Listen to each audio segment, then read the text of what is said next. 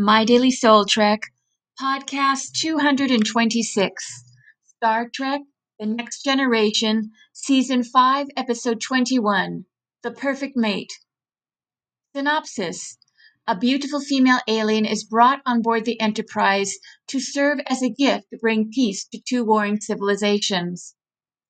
Much has been written about this episode from not only a depth psychological perspective, but also from a gender studies point of view. I myself have previously written a paper on how this episode describes how the projection of our own inner ideal mate onto another describes what happens when we fall in love.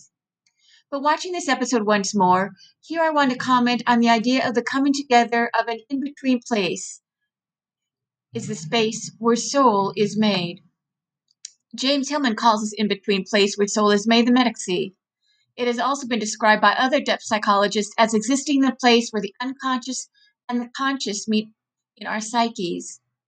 In The Perfect Mate, we are immediately reminded of this in-between place, as after the Enterprise takes aboard Ambassador Briam of Krios and Chancellor Alric from Vault, it will travel to a place midway between the two planets where a ceremony of reconciliation will be held. Kamala, the perfect mate, was to be a gift to Alric from the people of Kairos. She is an empathic metamorph, able to sense what a mate needs and wants and become that for him. It was the love by two brothers of a similar female, Garuth, that led to the war that one kidnapped her and brought her to Kairos. As it turns out in the episode, Kamala comes to a bit of a metaxy in herself.